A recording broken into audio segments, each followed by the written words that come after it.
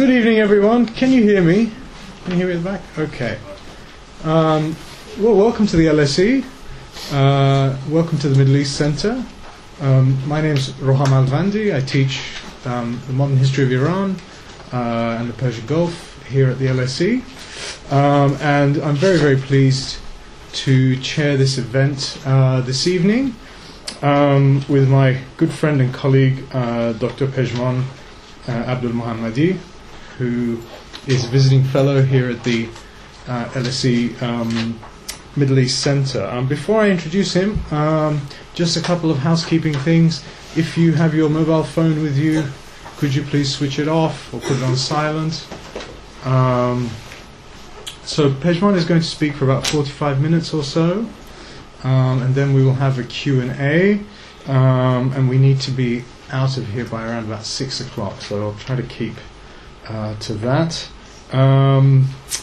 Other than that, what shall I tell you about Pejman? Well, he's been here since March.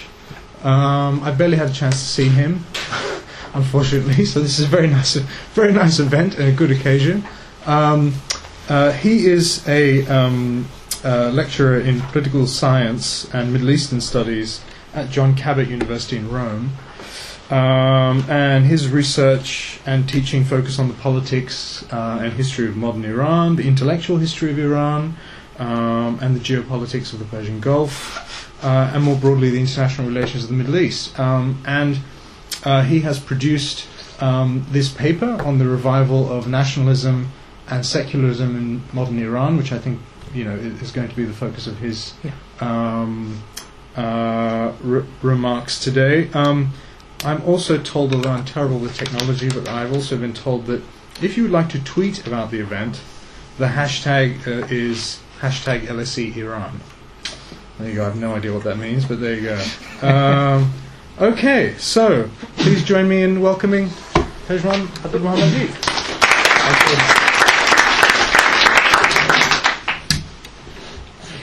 Thank you very much, Rohan, for this nice introduction. Actually, it's good that we managed finally to meet a bit more, and let's hope to continue like that. Well, I would just try to start very fast, like this. We have time afterwards for questions and answers. And as you could see, the title is the research I'm doing here at LSE Middle East Center is the revival of nationalism and secularism in modern Iran. Actually, the most important goal which brought me to start working on that is that in the last 3 or 5 years, the most attention has been focused on the foreign policy of Iran, nuclear deal, and all of these cases and issues. And I think that also domestic affair of Iran, and particularly what is happening within the civil society, needs at this moment an important care and attention. And that's why I started to work on that more profoundly.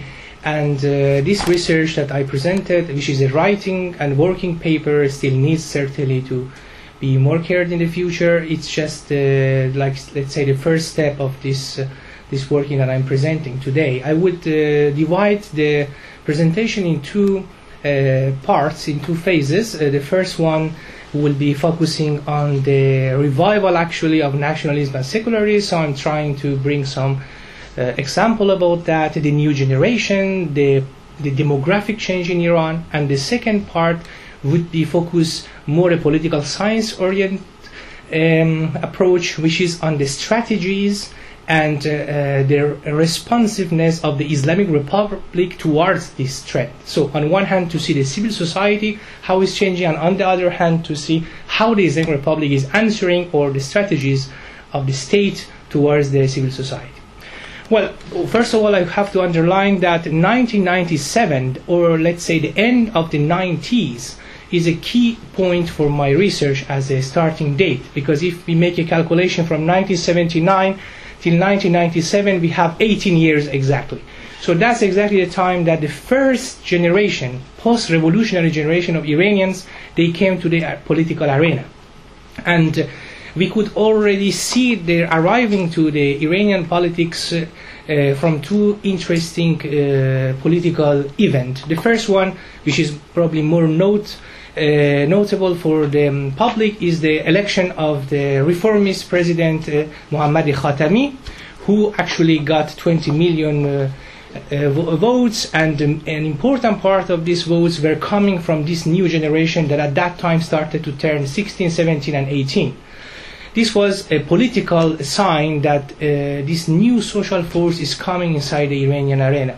But there is also a second interesting, more sociological aspect that shows the arrival of this new generation, which is simply, actually, 2 days ago was the anniversary of that, was this football match between Iran and Australia, the so-called Melbourne episode, that Iranian soccer team managed to win against Australia and get qualified for '98 World Cup. Well, this was something which is certainly also kind of light and interesting, but at the same time, that day that Iran won against Australia in a very kind of not expected from Iranians, we have seen suddenly, it was 29 November 1997, we have seen millions of this young generation who turned exactly that year, 17, 18, coming to the street. And Tehran basically was invaded by this generation. And they were almost, I would say, 800,000, 1 million in the square. I had the luck to be between them, so I was from those, I did this research, but I was there also there. So that was very interesting, because I remember, and this one I didn't have quota for that, but I have seen it myself, that the paramilitary forces of the Islamic Republic, who from 1979 till 1997 created an important repressive apparatus against the social behavior of the youth in the street, like not letting them listen to music, this kind of thing in the street. They have seen suddenly these hundreds of thousands youth in the street dancing, cheering, and kind of going beyond the imposition of Islamic Republic ethic. And at that point, the paramilitary forces, they didn't manage to repress or to stop or to arrest. They just left these youth doing their job that evening. But these two episodes showed, both on the demographic level and on the social level, that a new post-revolutionary generation in Iran arrived. So as a fact, de facto. And afterwards, actually, we have seen different uprisings. Small one, but interesting one, particularly from the student world, from university world. We had 1999, the first student manifestation and demonstration, which was quite huge in Tehran University. And then 2003, and the end arrived in 2009, the well-known Green Movement. So, from 97, I start to argue that this new generation arrives and they start to create a changing in the structure of society in Iran. And two key points that I try to emphasize is the revival of nationalism and secularism within this generation, and also other. It's not that only the young generation is that, but mostly by the arrival of this generation, we have this trend. So I try to make a kind of list of the most interesting things that are expressing the symbolic sources of nationalism. So the first one that I've noticed is the impressive revival, and particularly among the youth, of interest in the history of pre-Islamic Iran. So the coming back of the attention to the Cyrus the Great, Persepolis, Achaemenid dynasty, and the idea of the pre-Islamic Persia started to become much more studied and, talked between this student and this youth, and not only student, this new generation. And this could have seen also, for example, on the changing of the using of the names. If from 1979 till 1997, we have very much the use of names with Islamic origins like Muhammad, Ali, or Mahdi, we start to change, have a shift of changing of the names. You start to have Kurosh, Cyrus, you start to have Darius, and other names which are more reminding the Persian identity rather than the Islamic identity. So this is one first interesting shift that you start to notice. I'm not saying that they start to be more than the Islamic one, but they start to increase within the society. The second interesting aspect is the visiting the prehistorical archaeological sites of Iran.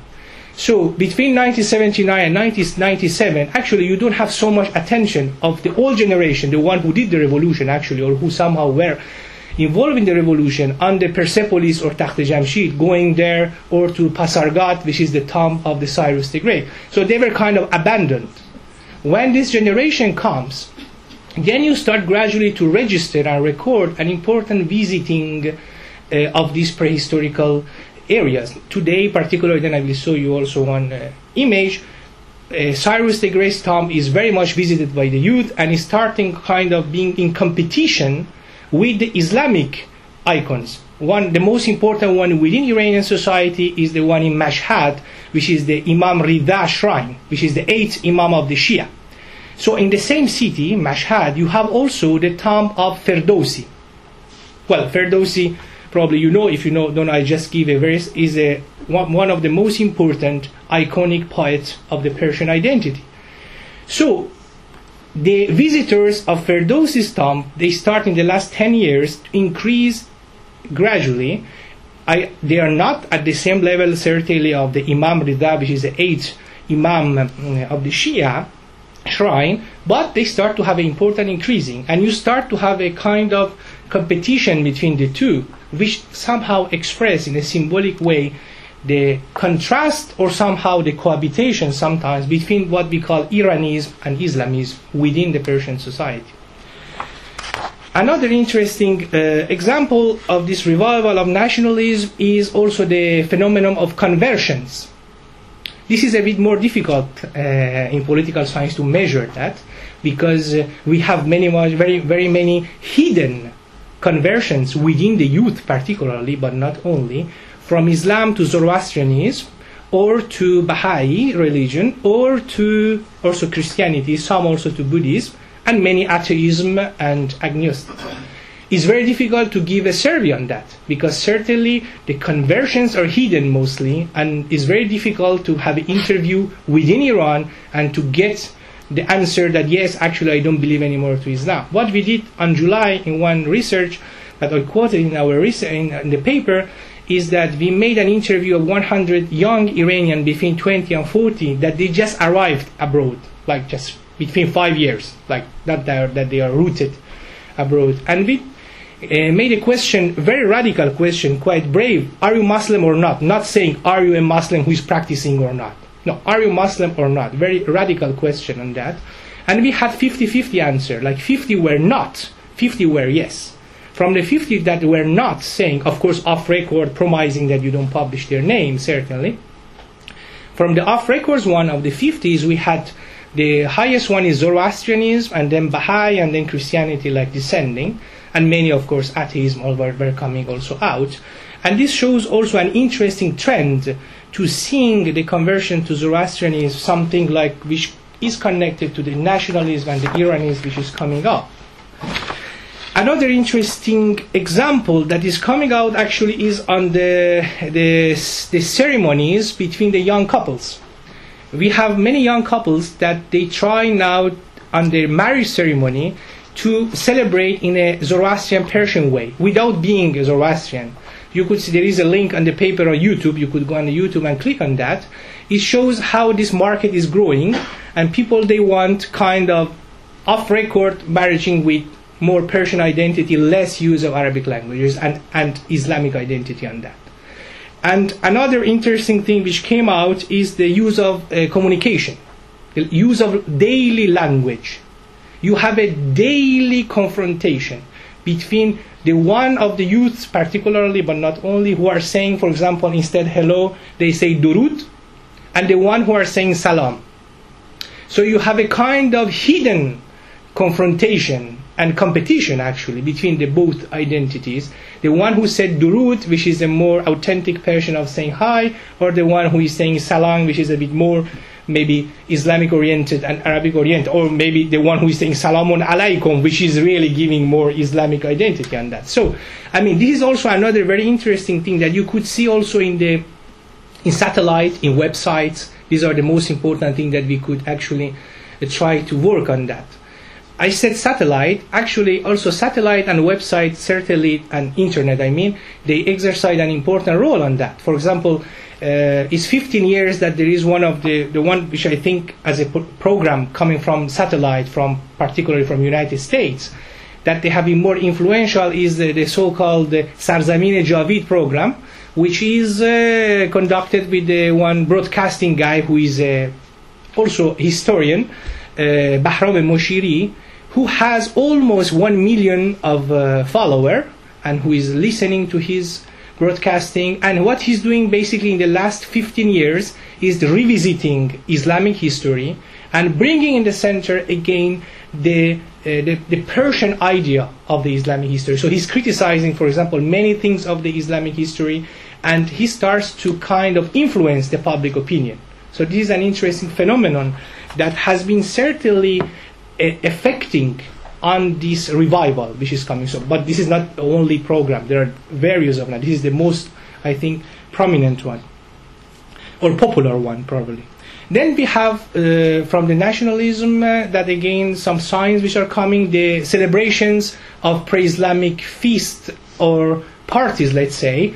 Two of them, the celebration of Sadeh and Mehregan, which are two pre-Islamic feasts, they were kind of abandoned in the last, from 97 until 2000, also 2000. And in the last 10 years, they start to be celebrated in a private, of course, in a private environment between youth and this new civil society, which is coming up. Not all of them, just a part which is attentive to these icons. And of course, the Nowruz, or the New Year, and Charshambe Suri, which is the fire feast and fire celebration. Well, they have been always, they were too much rooted in the Persian culture and Iranian civil society, and after also the revolution, even though in the beginning the Shia militia and the Islamic Republic doctrine led by Ayatollah Ruhollah Khomeini, they wanted to diminish their importance within the Iranian society, giving more attention to the anniversary, for example, of the revolution, making the anniversary of the revolution kind of New Year, like in February. They wouldn't manage because it was too rooted in the Persian society, and the Nowruz survived, and it has been still celebrating every year. But one thing that Nowruz shows again about this identity conflict and revival of nationalism is how you use the decoration, the so-called hafsin, which is the table that you are putting different symbols on that, and it's tradition for Persians to put an important book also on that table. So many families, they put Quran, but many of them, they start and they are keep putting, for example, Shahnameh, which is the book, the poetry book of Ferdowsi. So the contrast between Shahnameh and Quran is an interesting contrast, which is the same almost on Durud and Salam. So it's a kind of small icons that they are showing up on this revival. And the last thing on the nationalist part is the question of poetry, artistic trend. We had important poetry actions within Iran, in Tehran, different poetry festivals that they are actually broadcasted in YouTube. Important young and not very young poets like Badkoubei, Mustafa Badkoubei, Hila Sadiqi. You have the references on the writing papers, and also YouTube link. You could go and see that in Persian there are these, and they are making this poetry within Iran, and many of them, they are celebrating the Persian identity, and they connect that to secularism and claim for democracy. That's an important thing. Like there is a combination of using patriotic icons, connecting with the claim of freedom of democracy. That's what brings me to the second part, which is the secularist one. So, I mean, this nationalist thing, one thing more is the use of the tattoo. Lastly, between the youth, you start to have an important use of tattoo, which tattoo itself is something not very accepted by Islamic doctrine, but beyond that, you have use, for example, now in the internet there is a trend, you could find, things selling how to make a tattoo and like this within Iranians, and for example, to make a tattoo of Cyrus the Great. So, to make a tattoo of Cyrus is a kind of double thing, which makes, on one hand, the secularist approach, which I do not so much care of what Islam says, and on the other hand, the use of the nationalistic icon. So that I was thinking that is a good symbolic idea about that. Certainly, this nationalistic, if we want to call, or patriotic trends, two things I have to underline. Firstly, is not something new for Iranian. That's why I'm calling re-emerging. I'm not saying just arriving now. If it's enough that we go back to the constitutional history of Iran, we go to the end of 19th century, we have important political thinkers like Mirza Fatali Akhundzadeh or like Mirza Agha Khan Kermani, who already did this kind of ideas of mixing nationalism and secularism, nationalism and enlightenment for asking more political freedom. But this is a kind of re-emerging that after a long silence, which could be started from 53 coup against Mossadegh on one hand, or from 79 revolution. And for me it's difficult to say which one of them, but anyway, it, after decades of silence, is coming up again. Before I was saying 1953, lastly I'm more from 1979, but this is something very subjective on the interpretations. And Green Movement in 2009, I don't need to introduce that, we have noticed that between the young youth who came to the street, the demonstrators, the slogans were very important, because actually many of the youth, they didn't have any representation. So the slogans were very important. I found two slogans which are showing this patriotic, which is for one part of the Green Movement, not for all. Because the Green Movement could be divided in the Islamic Democrats and secular progressive. So maybe this nationalistic part was coming more from the secular progressive guys. Anyway, the slogan which is interesting is Istiqlal Azadi Jumhuriye Irani, which was exactly the opposite of what their father in 79 said, which was Istiqlal Azadi Jumhuriye Islami. So the father, they said independence, freedom, Islamic Republic. The sons, or what we could call this new generation, 2009, in the streets of Tehran, they launched this slogan, independence, freedom, Iranian Republic. So it was a clear claim for something neutral which should go beyond the Islamic ideology and most based on patriotism. I have to underline that these examples I said, they are non-organized action which indirectly express political messages.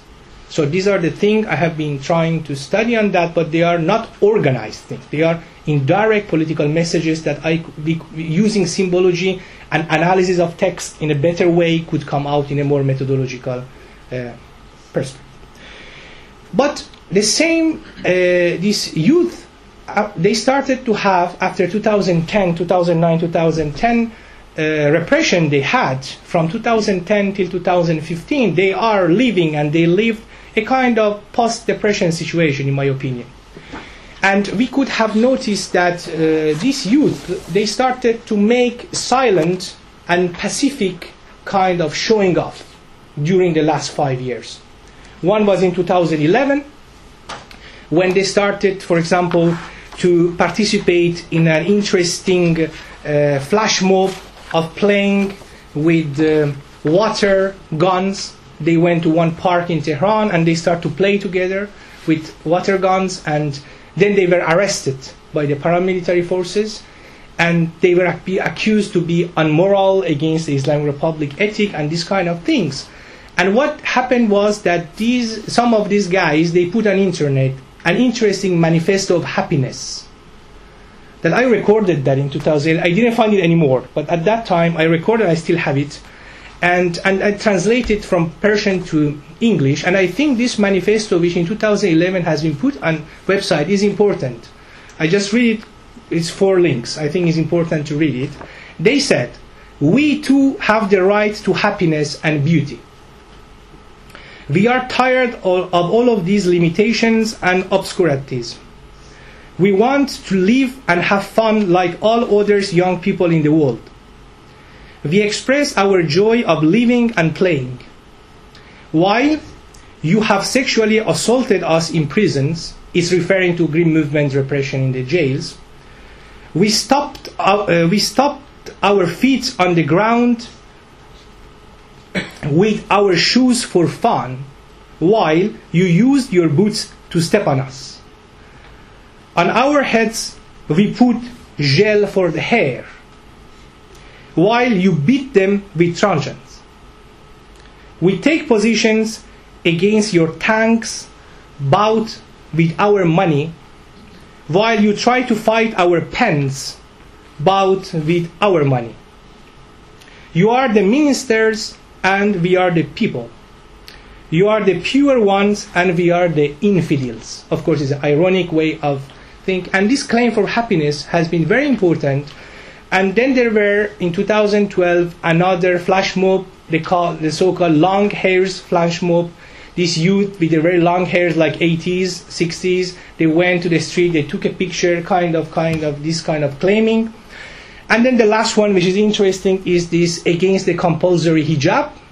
So there was a Facebook campaign, very strong one, almost 66,000 adherents, where both Iranian secular women and Iranian Muslim women, they claim that there should be freedom of choosing if to put or not to put hijab. So this was another very interesting, these are, that I call them kind of secular demands and happiness. These are, of course, ending with 2014. I have in the end one small clip to see that 2014, these youth, a group of them, that before they were using art underground, because I forgot to say that there are many rap movement, hip-hop movement, which are underground. So one group of these guys who were underground, they came up and they went to the roof of Tehran.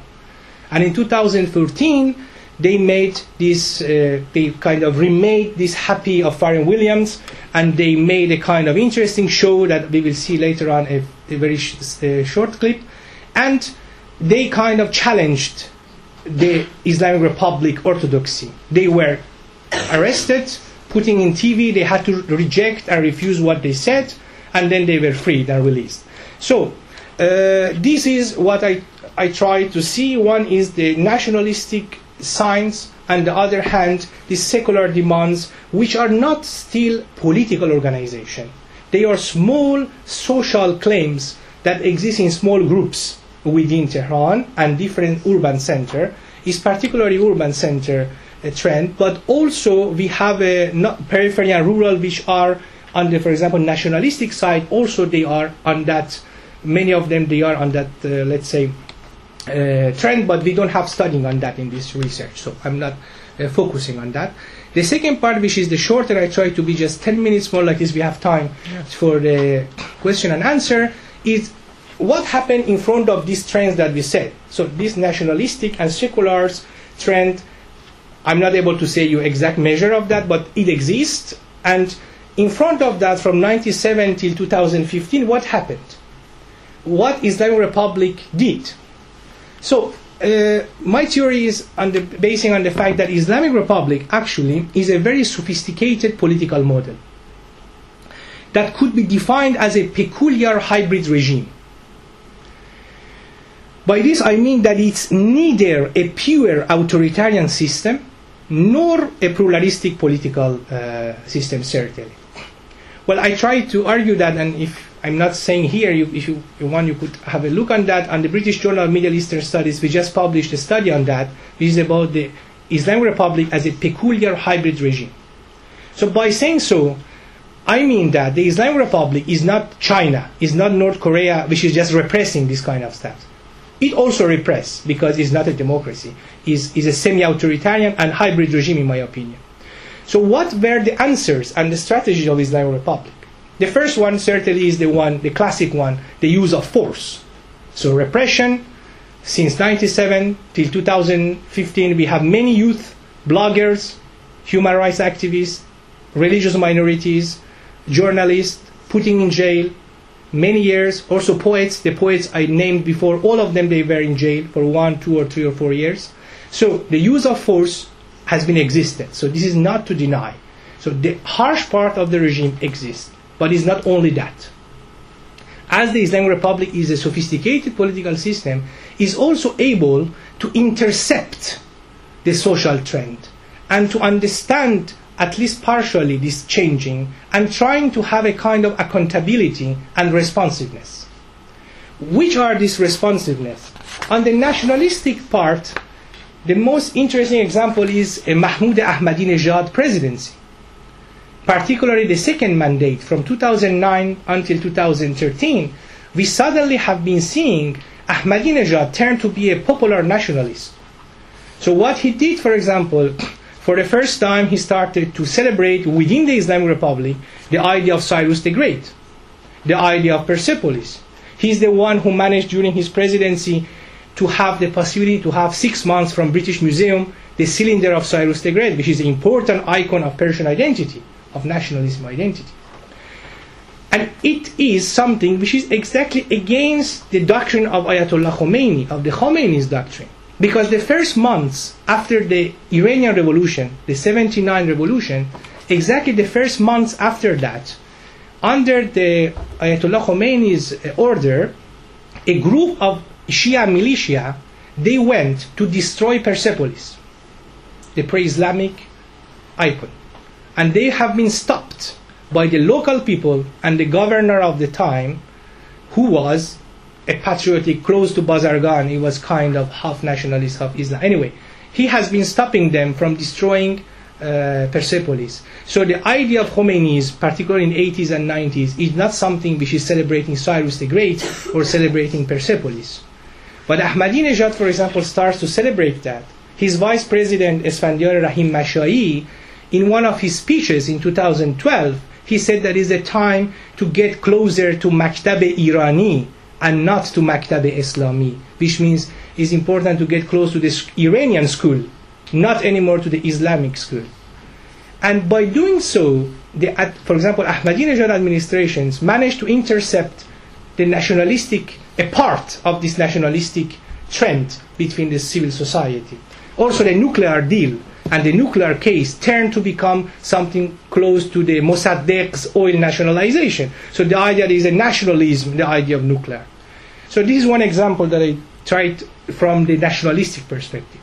But from the secularism part, well, this is mostly the interception from the regime, from the Islamic Republic, is from the so-called pragmatist and reformist. Former President Rafsanjani, former President Khatami, and current President Hassan Rouhani. Rafsanjani is a more pragmatist, Rouhani too, Khatami more reformist. But they are at the same blockage now, as a from political front. So what they start to do already in 97, coming back to what I said before, when the young generation were coming, Khatami is already starts to make this responsiveness. He speaks about civil society, Jamee Madani. He speaks about some freedoms, and he attracts a part of this youth which were coming. So he managed to give some answer, even though in practice he doesn't really respect that, but in the slogans he managed to answer to these claims. Then you have Rouhani, which is very interesting for me, is that Rouhani's campaign, electoral campaign, I found an interesting statement of Rouhani that maybe I will just find it and yes. Rouhani's speech on July 2013, after his election, just 1 month after, shows how the pragmatists, they try to intercept and have a responsiveness towards the secular demands of the youth. Let's say that the government proclaimed several times its willingness to abolish censorship of the web and to give women access to sports stadiums. These are two recurring subjects and grievances of society. And these timid openings emphasize the willingness of the pragmatist faction of the Islamic Republic to appear more accountable regarding the secular demands of civil society. I just cite Rouhani's speech, a part of that, about happiness and obligatory awal, which are exactly the same two things that 2-3 years before we see coming from the civil society. He says, Rouhani, I quote here, "Being pure for women is something that goes beyond wearing the hijab. If a woman does not wear the hijab in compliance with our principles, it does not imply that she is impure. Before the revolution, there were many women not wearing it. Does it mean they were impure? I recommend not comparing the use of hijab to human purity. I'm well aware that several women do not completely respect the hijab, but I also know that this does not imply their lack of purity. Some people think that when a young man and women go out together, have a walk in the mountains, go to parties or walk together in the streets, this could somehow harm public morality. The truth is that what threatens public morality is something else. these ideas have political and ideological origins. Be sure that the denial of happiness is not among the founding principles of the Islamic revolution. There is no slogan of the revolution that goes against young people's happiness. Well, I interpret this statement a responsiveness of a hybrid regime towards a changing of civil society. Because the same Rouhani, during 80s and 90s, was a member of the more radical apparatus of the Islamic Republic. He was the one who was giving order to the moral police to stop the youth who were listening on music in the street. He was one of the most important members of the radical and conservative part of the Islamic Republic. So I'm not going to have an ideological approach to that. You have a technical approach of responsiveness of a regime which is hybrid and understands that there is a change in the civil society and tries partially to include that. Conclusion. 3-minute conclusion and I'm done. The conclusion is based on 3 factors. The first one is that according to this paper, there is an important social trend and change in Iran within the youth, particularly but not only, which is based partially on nationalism and secularism that we have been trying to give some example, but our political science measures here are not the stronger one. We need more work on that and to get a bit, but it's the first step to work on that. Secondly, Islamic Republic is not ignoring this change, is not unnoticed by Islamic Republic, this change. So the Islamic Republic record this change and is trying to give answers, which could be harsh and could be soft in both cases. So there are the both answers of Islamic Republic. Third question is the demographic change and shock which Iranian society is suffering now. On one hand, we have almost 50 million Iranians of 75 million under 40 years. And then we have another very small faction beyond 60. Between 40 and 60, we have a lack, we have a demographic lack.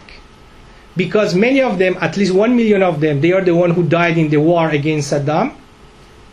And many of them which are arrested or they are ideologized inside of the system, or many of them they are abroad, the so-called diaspora, many of them. What happened is that you don't have also, and this was noticed in 2009, that you don't have a new elite, new social and political elite in Iran because of the demographic gap. Many of them, they are between 17 and 24, between 24 and 29, and between 29 and 36, 37. These are the revolutionary generation, the one who born after or within 79. So these youth, they are growing, and is a demographic factor. And in 10 years, they start to be 44, 40, 42, 45. And then the others, they start to be 25, 27. So this demographic gap, in my opinion, certainly will influence, I don't know in which direction, but will influence the very fragile equilibrium which at this moment exists between the Persian civil society, that we try to draw part of that, because then there are also traditional part too, is not this one part that I'm throwing, and the Islamic Republic as a hybrid regime. I will stop here. Thank you very much. Thank you.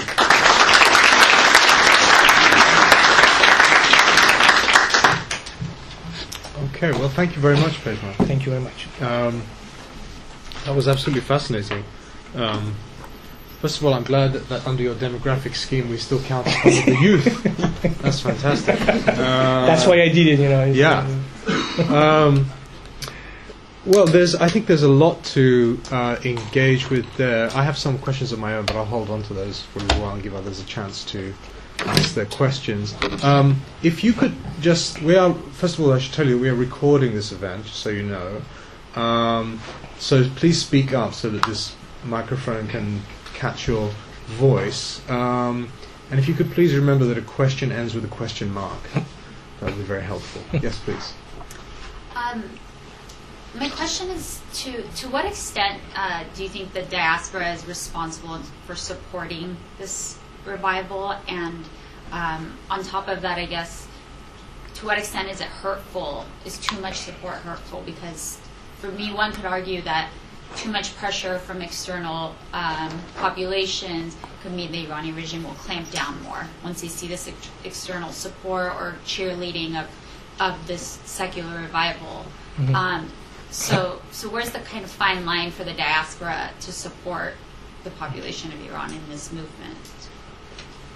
What shall I do? Shall I No, you please go ahead. All right. It gives others some time Okay. to think about the questions. All right. Thank you for the question. It's very interesting. Yeah, I think that actually this would bring to the idea of to define Iranian opposition, which is very difficult. It's something very difficult because Persians are individualists and it's very difficult to them to make groups and opposition, also in diaspora. But I think that diaspora is certainly could make a kind of support, but what is mostly important to underline is what is coming within the society. So these things that we will see also, maybe I would ask Sandra later on to show this small clip. This doesn't have anything to do with diaspora, doesn't have anything to do with some old-fashioned opposition abroad, which is using old icons, monarchy, mujahideen, or whatever, communists, leftists, nationalists. These are new. These I call them new opposition. With arrival of them, you don't have those kind of diaspora as a political diaspora.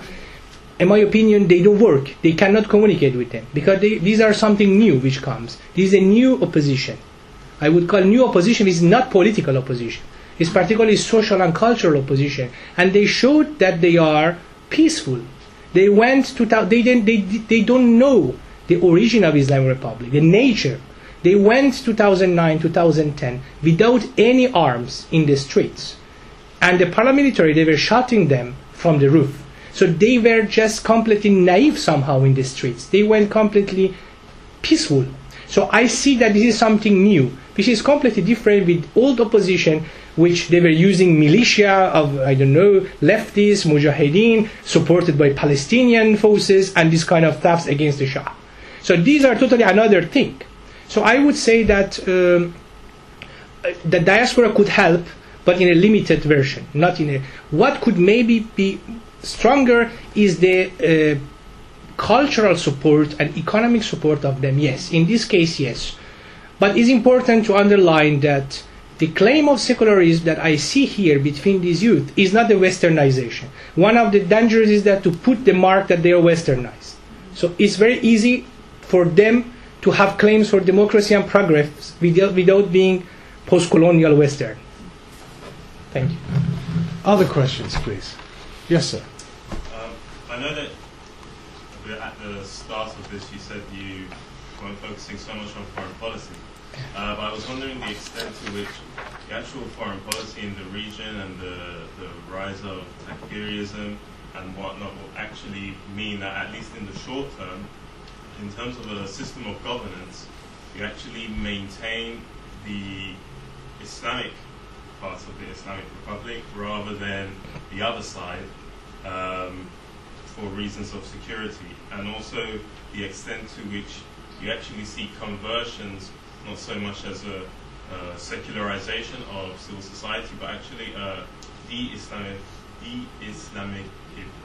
Yeah. You know? Yeah, I got it. Yeah. Let's take a few more. Yeah. We'll take them together. Yes, please. You mentioned yourself a few times that this is not easy to measure, this revival. Yeah. Yet you claim that it's an important event. I'm wondering how that works, especially because I guess looking at the examples you can give a very biased picture of today's Iran. Mm-hmm. Like people wearing tattoos or I don't know, saying Durud instead of Salam. Yeah. There are a lot of other examples that can counter this. Yeah. Thank you very much. And this gentleman here. Can you also just talk a tiny bit about like economic and educational background of the people interviewed? Yeah. Yeah. Thank you. Okay. Yes, please. Right. So, starting from the first one, or maybe I start from the end, like this. I arrived there. So, the economic background and the social and cultural background, actually, it's something interesting to underline, that there is mostly the narrative that they are middle class guys. or middle class people who are coming in the street and like this. So certainly I think that there are many middle class who are working on that and the economic background of that. But we have different examples coming from periphery which have been using this. One interesting example that emphasizes that is the case of Sattar Beheshti. Sattar Beheshti is a young Iranian blogger from Robat Karim, which is a very working class area close to Tehran. And he was in blog writing several nationalistic and secular and claim from democracy. He was a blogger. And he will be captured in, if I'm not wrong, 2012 or 13, I'm not exactly remembering, 2 or 3 years ago, from the public police, moral police, and after a couple of hours he will die under torture. So, and he became a kind of icon. It was an interesting, because he was coming from that part of the society that normally is claimed to be more traditional, more periphery, more Islamic oriented, and he was completely the opposite. I mean, someone could argue is an exception. But it's an interesting example, and we have some other example of that I wouldn't, in this case, go in a traditional idea of working class, middle class, economy, wealthy, like this. I see that this is some generational changing. A generational changing which is a mixture, and now I get to the answer to the other friend who asked a question, is a mixture, in my opinion, of Islamic identity. I said there is an important Islamic tradition, Islamic Democrats, and secular progressive. We are not able to say who are, because we don't have any votation on that, we don't have any possibility to give. So there are these both spirit which are within this new opposition, of this new youth, this new generation. The part which is more Islamist, which says salam or wants to have a foreign policy, and then I talked, which is, for example, that part of this youth which is more Islamo-Democrat. I would define them like this. For example, in foreign policy, they support Iranian involvement as a Shia actor, as a Shia player, Iranian involvement on support of Hezbollah, Hamas. The secular part is completely against that. Is going to undermine the Iranian support of Hezbollah, of Hamas, and all of these parts. And we have seen, for example, one interesting slogan 2009. Between those slogans was coming, Na Gaza, na Lebanon, Janam Fadai Iran. No Gaza, no Lebanon, only Iran. Of course, it was not something personal against Lebanese. It was the idea that no the support of Islamic Republic to Hamas, not the support of Islamic Republic to Hezbollah, and focus on Iranian policy. Of course, this part is not accepted for the Islamic part of the same youth, the same generation. So the fact that we have at least these two great spirit inside of this generational changing, I would certainly say here, I just brought examples of secularism and nationalism. And certainly we have within the Iranian society many traditionalism still, very much, and it's normal as it is, because Iran is one of the most important countries with Islamic history and Shia history, but has always have a by. Some certain time the Persian comes up, Iranis comes up, sometimes Islamists comes up. I mean, there is a kind of going up and down. 79, we have this rise of Islamism, and is a kind of also, and now I connect to your question, is a kind also a reaction, de-Islamization or deconstruction of political Islam, which comes up. In my work, I have one example of one interesting article of the attendance of the mosque. Iran has the less attendance of the mosque comparing the other most 10 important Muslim countries. Egypt, Malaysia, and Indonesia. You have it on the paper, you could see. There is all the graphs on that. So, the de-Islamization is a reaction to the use of Islam as a political authoritarianism. So certainly it's not that the people are not Muslim, they are not anymore with political Islam in the public sphere. Something, for example, which commands the youth, both from Islamist part or secular part, for example, the separation of politics from religion, or the basic freedoms. So about salam and durud, coming back to the friend who did the question, certainly there are many people who said salam, but this was a monopoly of language from 79 till 97. This monopoly starts to break from 97 till 2015. We are not able to give a clear measure of that, but on the websites, on the satellites, you find important proof of that. I'm saying I'm not able to give a measure, particularly because I want to have a very strict scientific work in the political science idea. But in a more slightly broader idea, you could see the sign of this changing. Okay, other questions? Yes, please. While conducting this study, especially when you ask young people very openly about their political and religious beliefs, did you find yourself in any kind of scrutiny by the government in an attempt to censor your work? So, I didn't get exact. Could you? She's asking whether when you were conducting your research, Yeah. you found yourself being scrutinized by the government.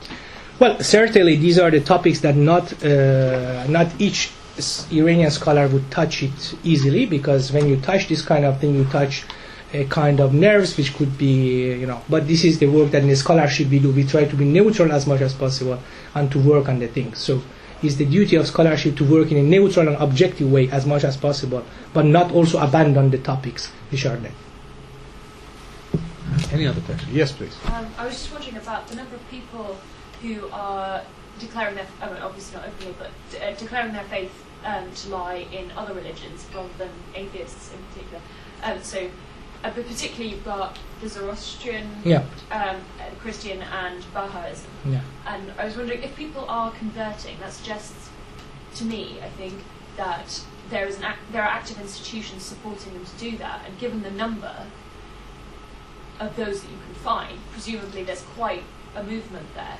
And even though it's a small fraction compared to the number of practicing Muslims, is that, do you think, a basis for mobilization politically or anything like that in the future? No. Because these conversions are only kind of using, is a kind of refusal of a model which has been imposed on you. So you were 10 years old. This generation are those generation that from their childhood they have been doctrinized inside of the school of Islam Republic. Yeah. Every day, the first day of the schools, they had to cut their hairs, zero, not putting jeans, not going with the girls out. So this is the psychological, mostly profile of them. So they certainly matured and they brought a kind of refusal towards the use of pastoral authoritarianism. So some of them, they just don't care. Some of them, they react becoming atheist or against God. You could go on Facebook find groups like against God, Satanism. I didn't want to use those names, but there are small things. And then you have those who are a bit softer. They want to be in the framework of religion. They don't want to go out from the framework of religion. So they find something more familiar. Zoroastrianism is something very much familiar because it's your religion, which was before Islam. So you find commonalities. You get to that. Baha'i is coming in Iran. It's an Iranian religion. It comes in the 19th century. It's modern. It comes in Iran. So it's more familiar. Christianity may be less familiar culturally, but there are different connections. And the idea of spirituality, these categories are very spiritual. And they find their spirituality to these temples. And you have this kind of, and you have many converted, particularly to Christianity, which are a bit easier to find from the moral police, that they have been condemned and put in jail. You could make a search and you will find them. Not many, but we have many, in some cases of that. And of course, both Zoroastrian community and Baha'is community, which are more rooted within Iran, they are trying to avoid as much as possible publicly to accept them. So that's why I'm saying hidden conversion. You don't have, of course, I could tell you that the Baha'i community and Zoroastrian community tells me that per week they have some, but we don't have a data of that. But certainly I interviewed people of that community who are responsible. So, but I cannot have data of that. Yes, please. Thanks for a very interesting paper. Thank you. I think the demographic profile of Iran that you described really reminds me of the rest of the region, the Middle East, especially in places like Egypt, Saudi Arabia, and many other countries. And what you described, we can see it happening across the region as well. And this youth culture that is emerging, some of it is nationalistic and some of it is secular, and even with some pockets that go sort of verge on atheism. And they're using social media to express themselves. But my question is, we know what happened with these Arab uprisings and the Iranian Green Movement, the confrontation. So, in a way, my question to you is, what needs to happen for these dispersed cultural and social trends to become political, and what the obstacles are? And this is exactly the crisis of the Arab world at the moment, because they did come together, they demonstrated, they had public presence, but they failed to organize themselves or were prevented from organizing themselves. It seems to me that the Iranians have managed to go as far as supporting the Green Movement, but with repression, everything sort of went back to this comfortable zone, which is the culture and society. Although that's not very comfortable when you are repressed. Well, thank you very much, Madam. Well, I think that, yes, I think that there are interesting, in the comparative perspective, interesting thing. Actually, personally, I'm working on some comparing between what happened in Egypt 2011 and what happened in 1979 in Iran, finding interesting parallels between Shah and Mubarak and the role of... Anyway, it's interesting to make this comparison. I totally agree, and also the youth movement. And I think that one of the most important problems certainly is the lack, as you said, of political organization. And I don't have, to be honest, a right solution for that, but I think one thing which could certainly become interesting is if there will be a kind of interconnections between the youth within and the youth who are coming out, not the one that they are diaspora, they live out. The one who are coming out, they stay out, and they could make groups and they could make some organization. Facebook helps very much that. They try with social media, they are trying to have some, but they are certainly not a political mind oriented. So this is something which is different with 79 in Iran. In 79 in Iran you had many youth which were political oriented, particularly coming from the leftist school. So they knew the art of organization. Organization is power. So they knew how to make organization. These young generation, they are, in my opinion, very they don't have this cultural part of politics, because also they have been growing in different, let's say, dimension. What is important is they know very well the nature of the Islamic Republic. I think these youth, they are the one who grow up inside of the system, and they are the one which much better than whatever analyst you have in the world, they know the Islamic Republic as a system. So they try to, as I said, a fragile equilibrium. So somehow they understand when they should come out, when they should go home, when they should organize, and it's going random like this. For example, now they know how is the situation, and you have more, because of the regional problem, you have more quietness. But at a certain point, when they understood that there is one hole in the system, they come out.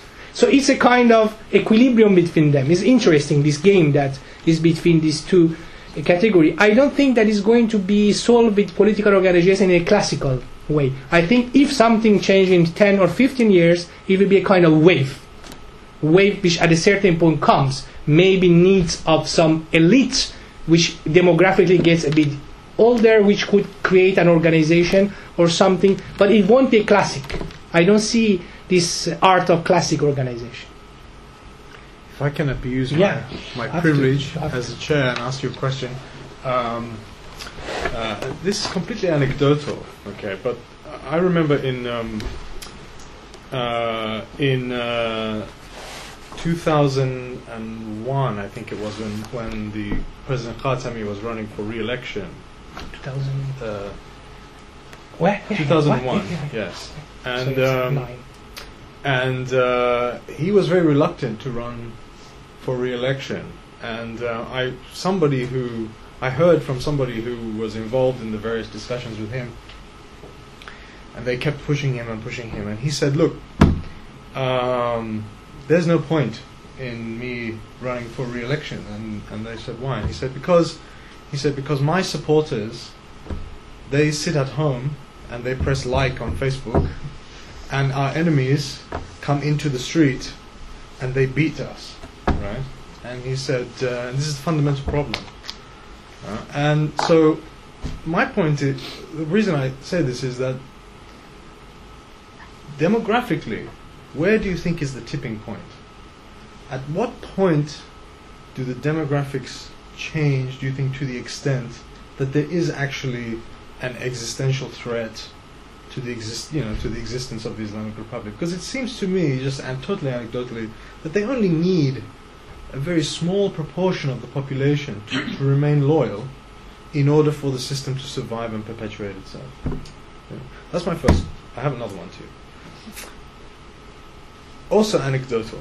My impression from my visits to Iran is that young people, much like young people everywhere, have become very completely depoliticized. You struggle to have a meaningful conversation with people about politics. They're disgusted by politics. They don't want to talk about politics. The two issues that seem to energize them, one is class, the massive class disparities that have developed in Iran, particularly in the period of sanctions. The rich kids of Tehran phenomenon. And the second is gender. Yeah, the most interesting, in my opinion, dynamic,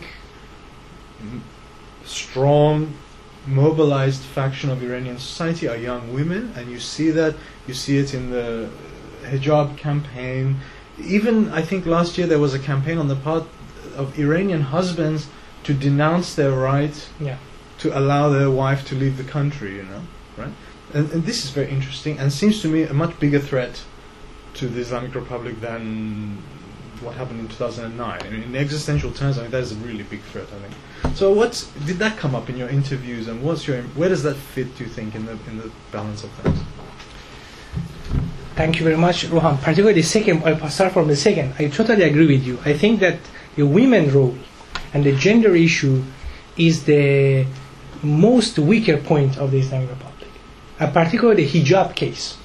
I mean, the fact that the women, which is obliged, is not a choice. It may be a choice or not, to put a veil. Basically, a part of them, they put a part of a hairs out from here and from the other side, is a kind of symbolic expression that if I can, I don't put it. You oblige me, I put half, like this.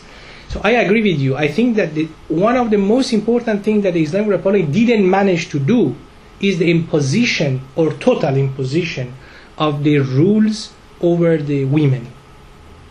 And also, for example, I think it's connected to your observation, the fact of not letting women to the sports stadiums.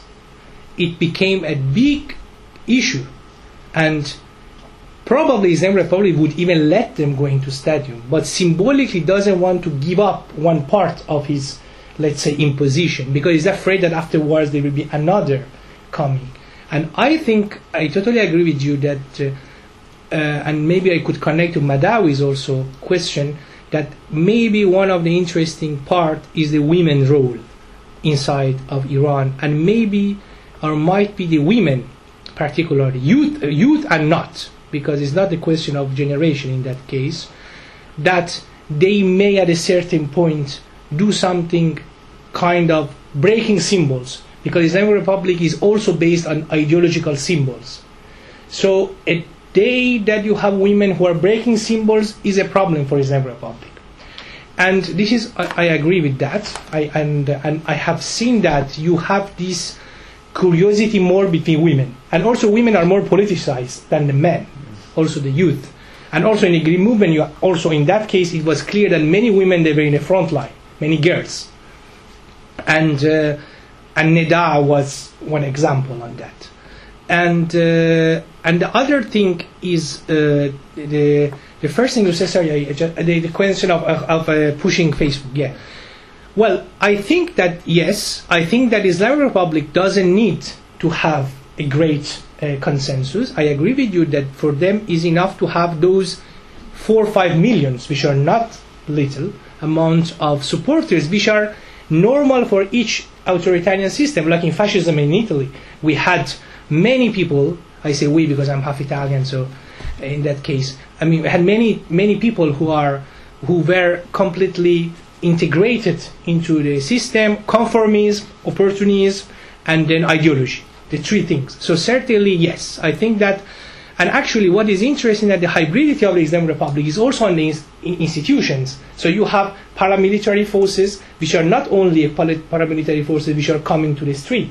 They are in each institution, in universities, in the schools, in the hospitals. So you have in each institution a part of the system which is connected to the regime and which is getting benefits, economic benefits from the system. So, I mean, in this case, Islamic Republic is 100% much more sophisticated than the Shah's political system.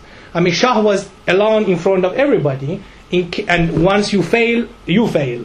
But in the Islamic Republic, one thing this hybridity explains is that when something fails, the hybridity of the system, look at now, many reformists and people are saying, yes, it's all the fault of Ahmadinejad.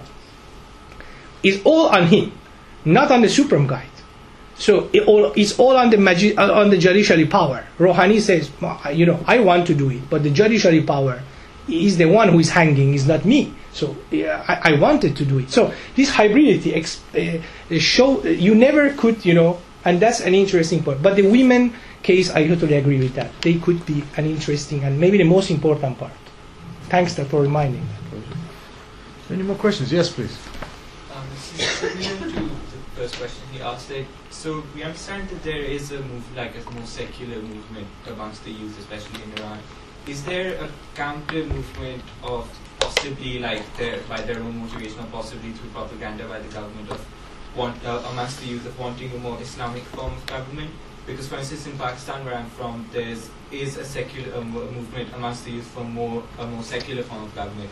But similarly, amongst equally educated youths from the same sort of society, there's a movement for less secular, more Islamic movement. Is there something similar in Iran? Because if there isn't, would you say that the Islamic Republic would eventually just die out in X number of years? Don't know how much, but if there is so much secularism, would it die?